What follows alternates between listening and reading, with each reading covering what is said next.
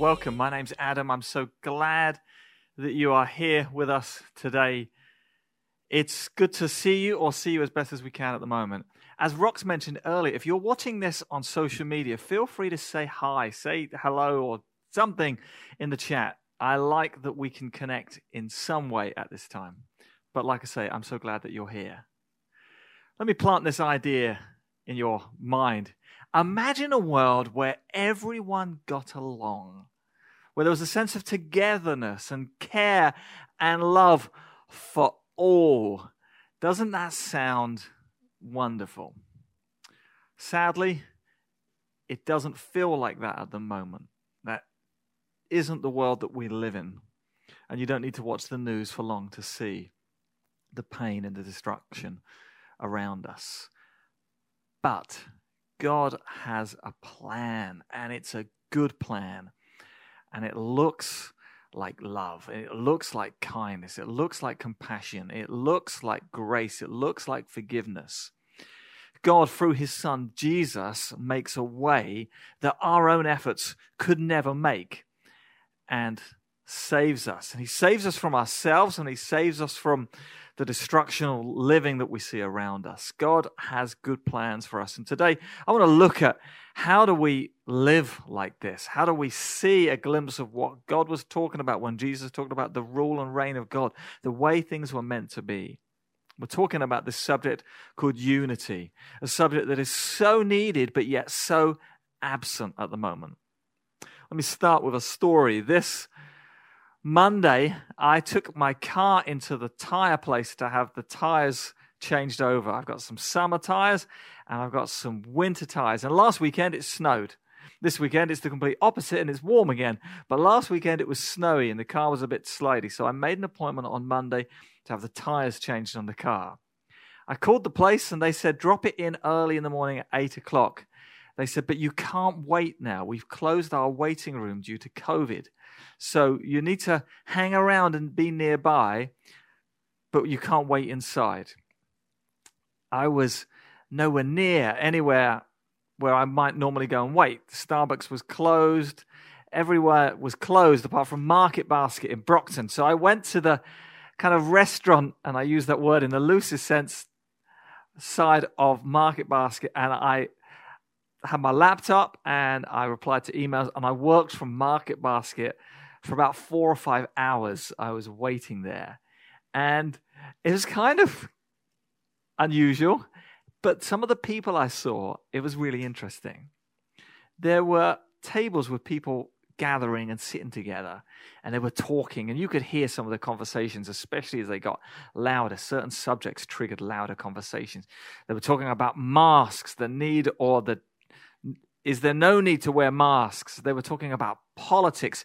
This was Monday, the day before Election Day.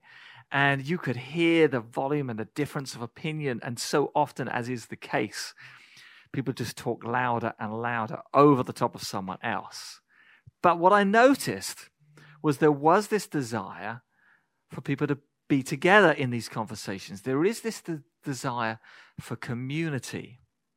And I believe, as illustrated by the people that gathered and sat together and argued at Market Basket on Monday morning, I believe that we are made to be in relationship with each other. We yearn for that. We long for that. But as displayed by the people in Market Basket, we don't all think the same. We don't all cheer on the same sports teams. People don't all vote the same, but yet we were made to be together. In a strange Market Basket analogy way, this is a glimpse of humanity. We were made to be together, but yet we're different. I believe God in his goodness wants to teach us ways where we can live in unity, but yet still recognize that any gathered community will be diverse. I believe that God wants to show us how to live, how to navigate these times, how to be together even though there are different opinions. This week highlights all of this, so this feels so appropriate to say, God, teach us, show us, help us to learn, and help us not just to have knowledge, but help us to apply the challenge that is the message of unity. That's what we're going to be looking at today. I will make this comment in light of the political week that we've been in and are still in. For some people watching, there may be a sense of celebration. For other people watching, there may be a sense of mourning and disappointment. I want to make this comment to both camps. Our hope is in Jesus. Our hope is in God. It is not in a Democrat Party or a Republican Party. Our hope is in Jesus. If you are feeling disappointed, may I encourage you to put your hope in Jesus. If you are feeling joyful, may I encourage you not to put your joy in a candidate who may or may not have been elected. May I encourage you to put your joy in Jesus. He is the source. He is the hope. He is the light of the world. And with that confidence of conviction and with that direction of where do we set our gaze, let's turn to Ephesians 4.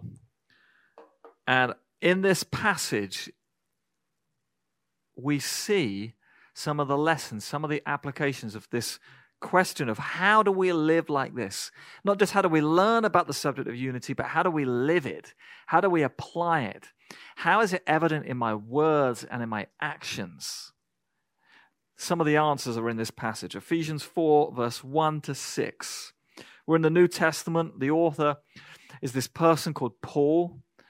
We know him often as the Apostle Paul. He didn't begin like that. He began with someone who lived terribly, didn't believe in God, didn't live a good life at all, and then had this moment where he encountered Jesus and it changed him. And he wrote some of the greatest contributions of how we should live, gives us an indicator and points us to Jesus so often in both faith and in conduct. That's important. So Ephesians 4, verse 1 to 6. This is one of his letters. For the people that have studied the writings of Paul, this is what's known as a circular letter. It was a letter that was written to an audience with an intention that the audience was bigger than just that one audience, that other churches and other people would read it and receive the wisdom of God in it. So it's bigger than just one recipient. Ephesians 4, verse 1 to 6 says this: As a prisoner for the Lord, I urge you to live a life worthy of the calling you have received. Be completely humble and gentle. Be patient, bearing with one another in love. Make every effort to keep the unity of the Spirit. Just as you were called to one hope when you were called, one Lord, one faith, one baptism, one God, and Father of all, who is over all, and through all, and in all. We're going to expand this passage in a moment. Sometimes when we approach Scripture, we're asking, God, what's the deeper meaning? What's the concealed meaning? What's the revelation? What can I learn? And sometimes Scripture is mysterious and we need to dig and to delve, and it's like finding gold in the hills. Sometimes it's quite straight. It's quite direct. And this is one of those passages. And what I like about this passage, it isn't just this is what you need to know, but it's really applicable in our lives. That's important. To give you some context, if you read the passages behind this passage, Paul had been unfolding the eternal purposes of God in history. And now, through Jesus Christ, who died for sinners and was raised to death, from death, God is creating something entirely new. Not just for individuals, but for society. An alienated humanity is being restored to its Creator. A fractured community is being united, and a new humanity is being created. This is the mystery, the wow, and the wonder that is the beauty of the church. And it isn't just about individuals. It's about communities of people. It's about gatherings. It's small. It's in homes. It's big. It's in big gatherings. This is a new community. This is a new picture. And the answer is, it's church. It's us. We're different, but yet we're together. The picture that I painted last week when I introduced the idea of let's look at unity is that arguments are easy. Conflict is easy. Disagreement is easy. And unity is hard. But we all know that God desires unity, and the world needs unity. Here's the challenge.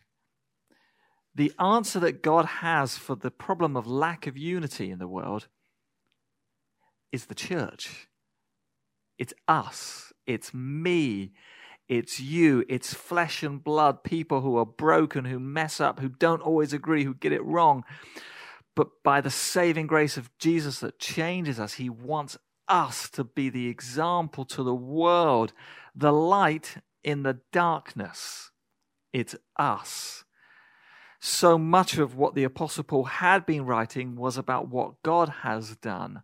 And now in this passage, there is a shift from what God has done to what you must do, what I must do, the way we must live, the way we must love others, the way we must show compassion.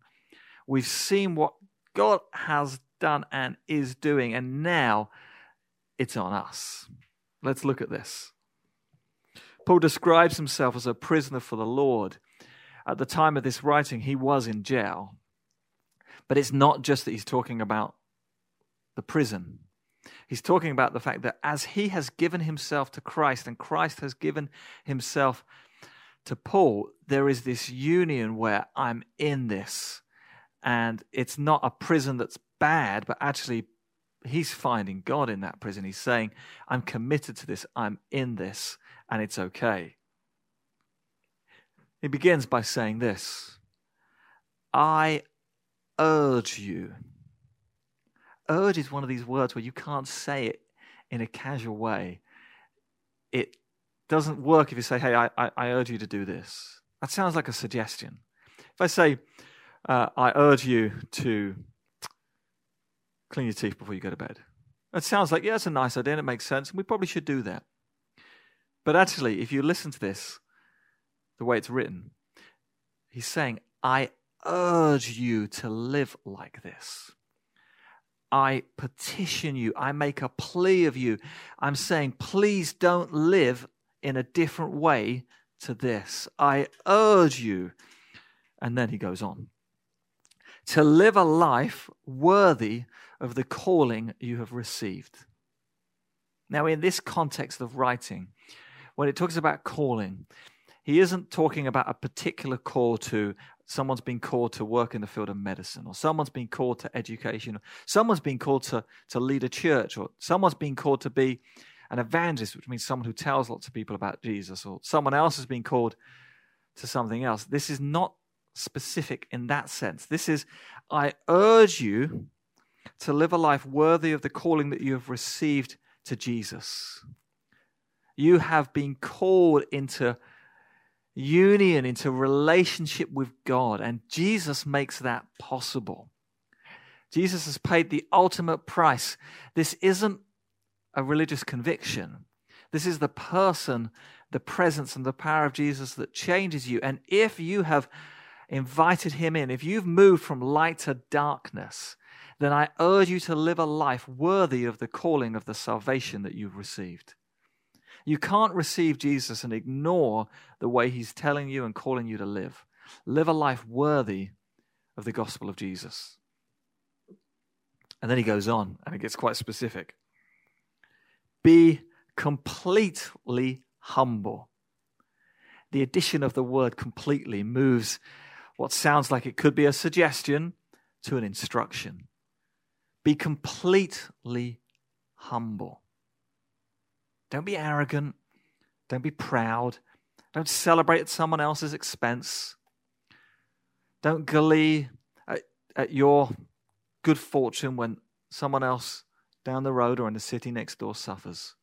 Be completely humble and gentle. Be gentle. I made the comment of my observation in the grocery store on Monday that so often people just get louder and louder. When someone says something they don't like, they just say what they wanted to say, and they say it louder to almost trample out the other person. If I say it enough times, if I say it loudly, I'll be heard and they won't be heard. It's not the way to live. It's not the way of Christ. Be completely humble and gentle. Be gentle. Be patient. Be patient. One of the things I noticed when we moved here nearly 2 years ago is if I'm driving my car and I get to an intersection and there's a gap that I'm not convinced I want to take, so I'm going to wait for the next gap. Sometimes the car behind me is not content at my choice to wait, and they're beeping their horn and waving and giving me all sorts of gestures. Some of them are far too rude to repeat at this hour. Be patient. Be patient. It's not easy sometimes, but it is godly. Bear with one another. What this means is there's going to be people who annoy you, who you don't like, who irritate you, and some of them may even be in the church. Bear with one another. In love. Love. Jesus is the best, incredible example where Jesus said, don't just love those who love you. Anyone can do that. Love those who you don't like. Love those who don't love you. Don't make them wrong to make you right. Love those. Bear with one another. Let me read this. Make every effort. Again, the inclusion of the word every moves the suggestion to an instruction. Again, make every effort to keep the unity of the Spirit through the bond of peace. What that means is do not take every effort to argue with people of the same faith as you in such a way that it displays the church publicly sometimes so that anyone on the outside is looking and thinking, I don't want any part of this. If this is the way the church speaks to themselves, why do I want to be part of that? So often, sadly, the church has argued publicly with itself and been a terrible misrepresentation of the body and the group and the community of Jesus. And then it moves, and there's a shift in this passage at this point. We've looked at the diversity of the body and how we can live and how we can pursue unity and what it might look like. And then in verse 4, we see a shift. There is one body, there is one Spirit. Just as you were called to one hope when you were called, one Lord, one faith, one baptism, one God, Father of all, who is over all and through all and bigger than all the things that weigh us down and fill our newsfeed. One Lord, one hope, one Jesus. Wow. God is bringing everything together. Everything comes under him. His rule, his reign, one faith, one hope, one baptism, one Jesus. Not many, one. Different, but one.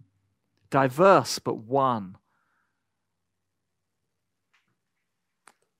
There's a shift happening, and it's beautiful.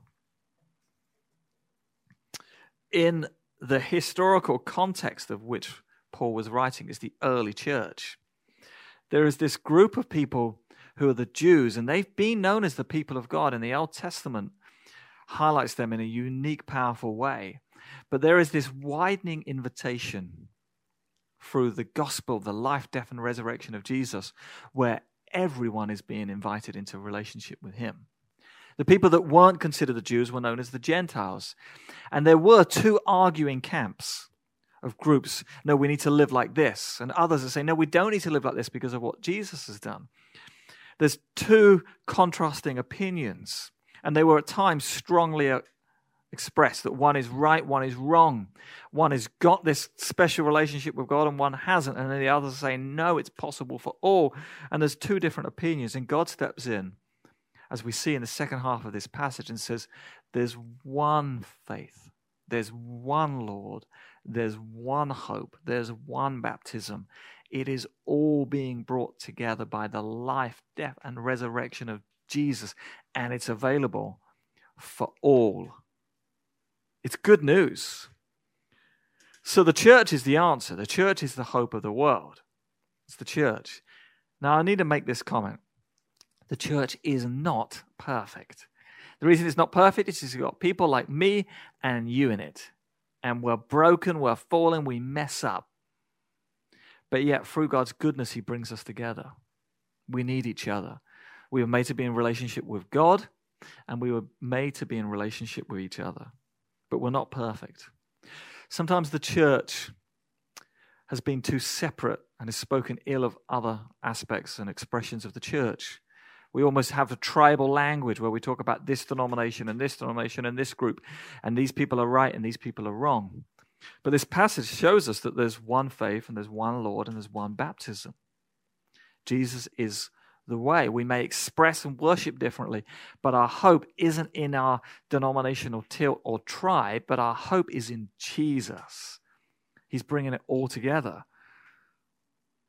Separation splits, and sometimes we can become distracted from the importance that is love Jesus and tell others about him.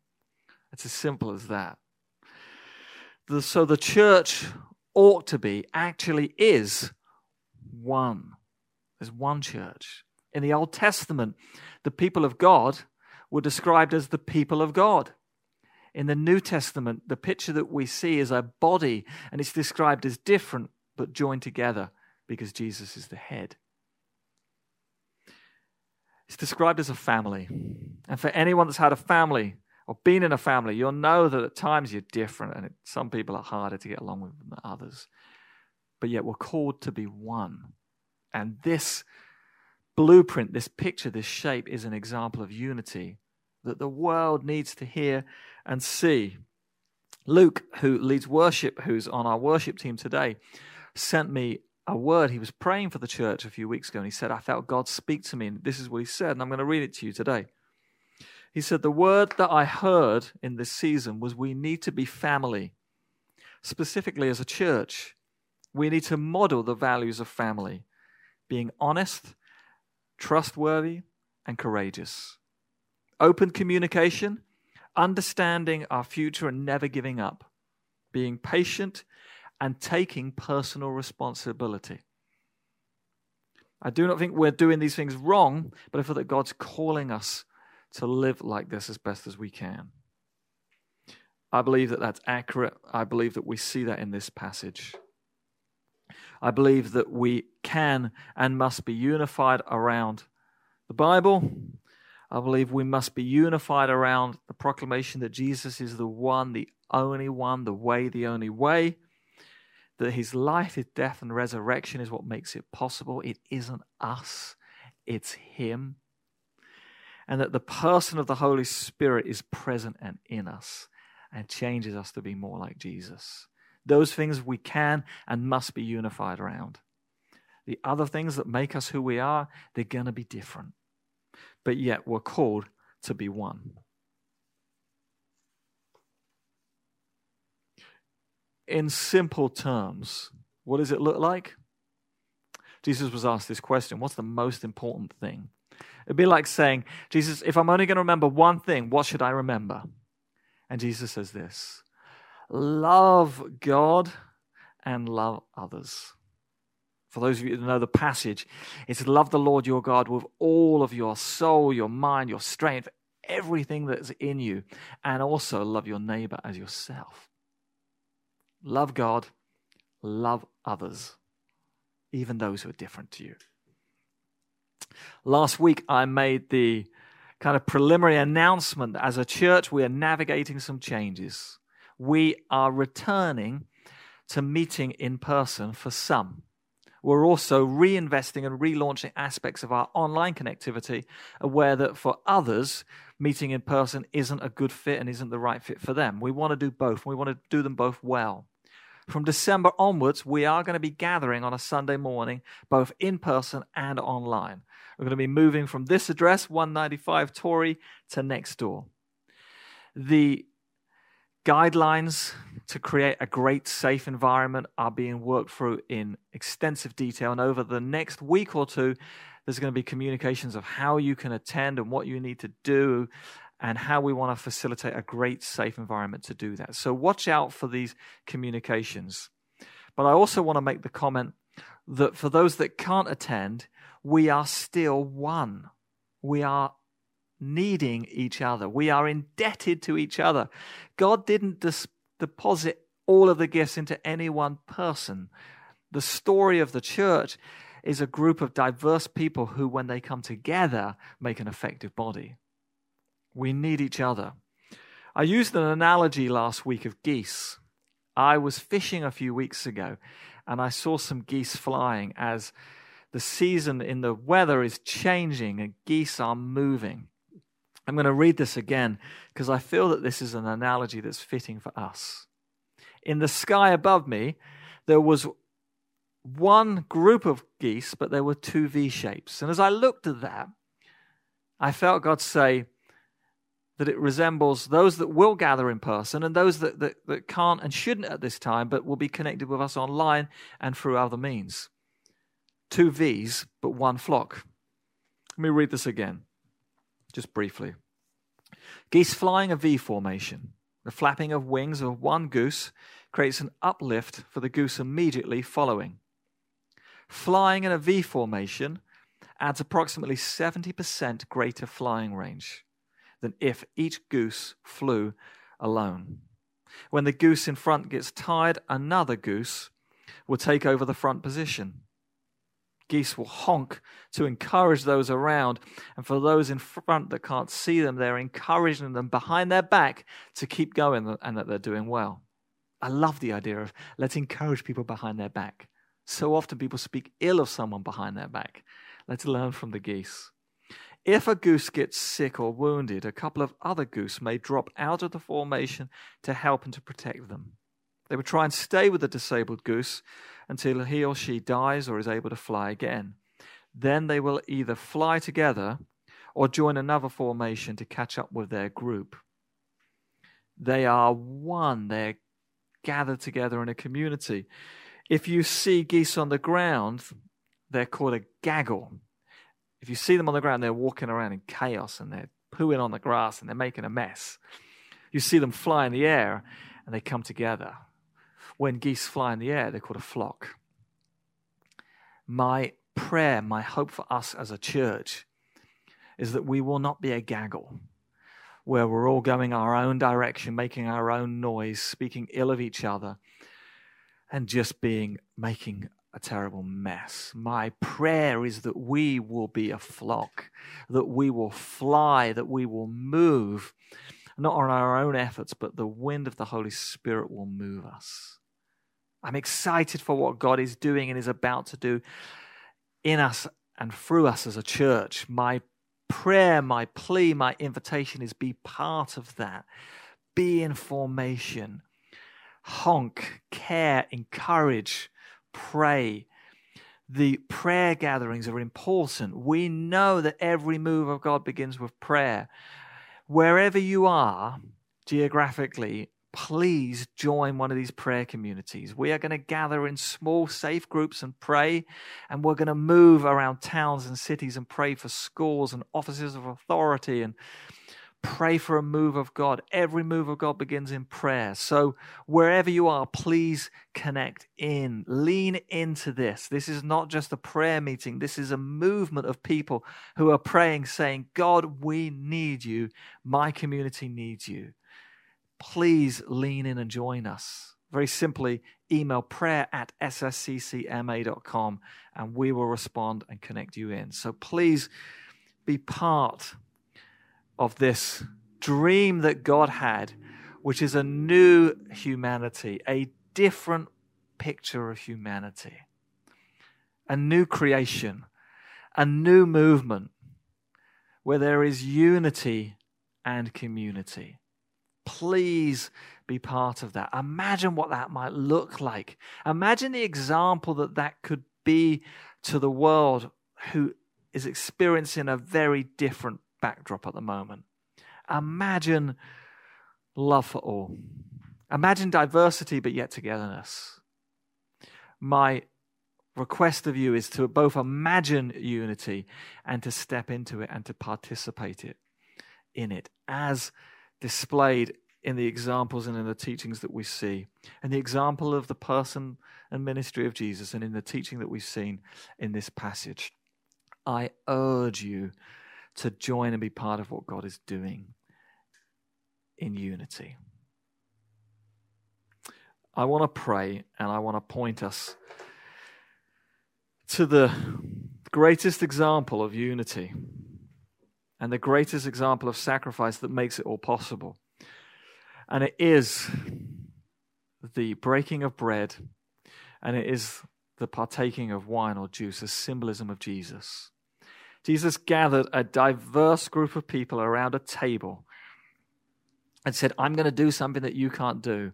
And by doing this, it brings the unity that is between people and God, and we're brought together. And he breaks his bread, and it's symbolic. I've got some here. And the breaking of the bread is symbolic of Jesus' body, and he's saying, I'm doing this for you, and I want you to take this and receive this. And it's one loaf, but it's for many different people. And these many diverse people come together around the one loaf, and we receive the gift that is the broken body of Jesus. And it's one cup, and it symbolizes the blood, the sacrifice of Jesus, and it's one cup, and it's offered to a diverse group of disciples, which is us. But yet, through the participation in the one cup and the one loaf, we become one with God, and in a beautiful way, we become one with each other. So that is my prayer. What we're going to do now in your homes, if you've got some bread or some juice or some wine, please gather it and pray and receive the gift that Jesus offers us. If you haven't got some and you're watching this, may I encourage you later on, at some point today, some wine or some juice or some bread, pray and receive the gift that Jesus has given you. Jesus is the hope, and it begins around a table with bread and with wine. And what I'm going to do is I'm going to invite the worship team to come back, and they're going to sing a song that is a song of blessing over us. Stay, don't switch off now. Stay with us. Then after this, my wife Sarah, who leads our prayer and communications, is going to come and pray for us. She's going to pray for the nation, that we would know a move of God. She's going to pray for the church, that we would know a move of God. And she's going to pray for us as individuals, that we would know a move of God. So, gather, pray, and set your gaze on Jesus. Let's do this together.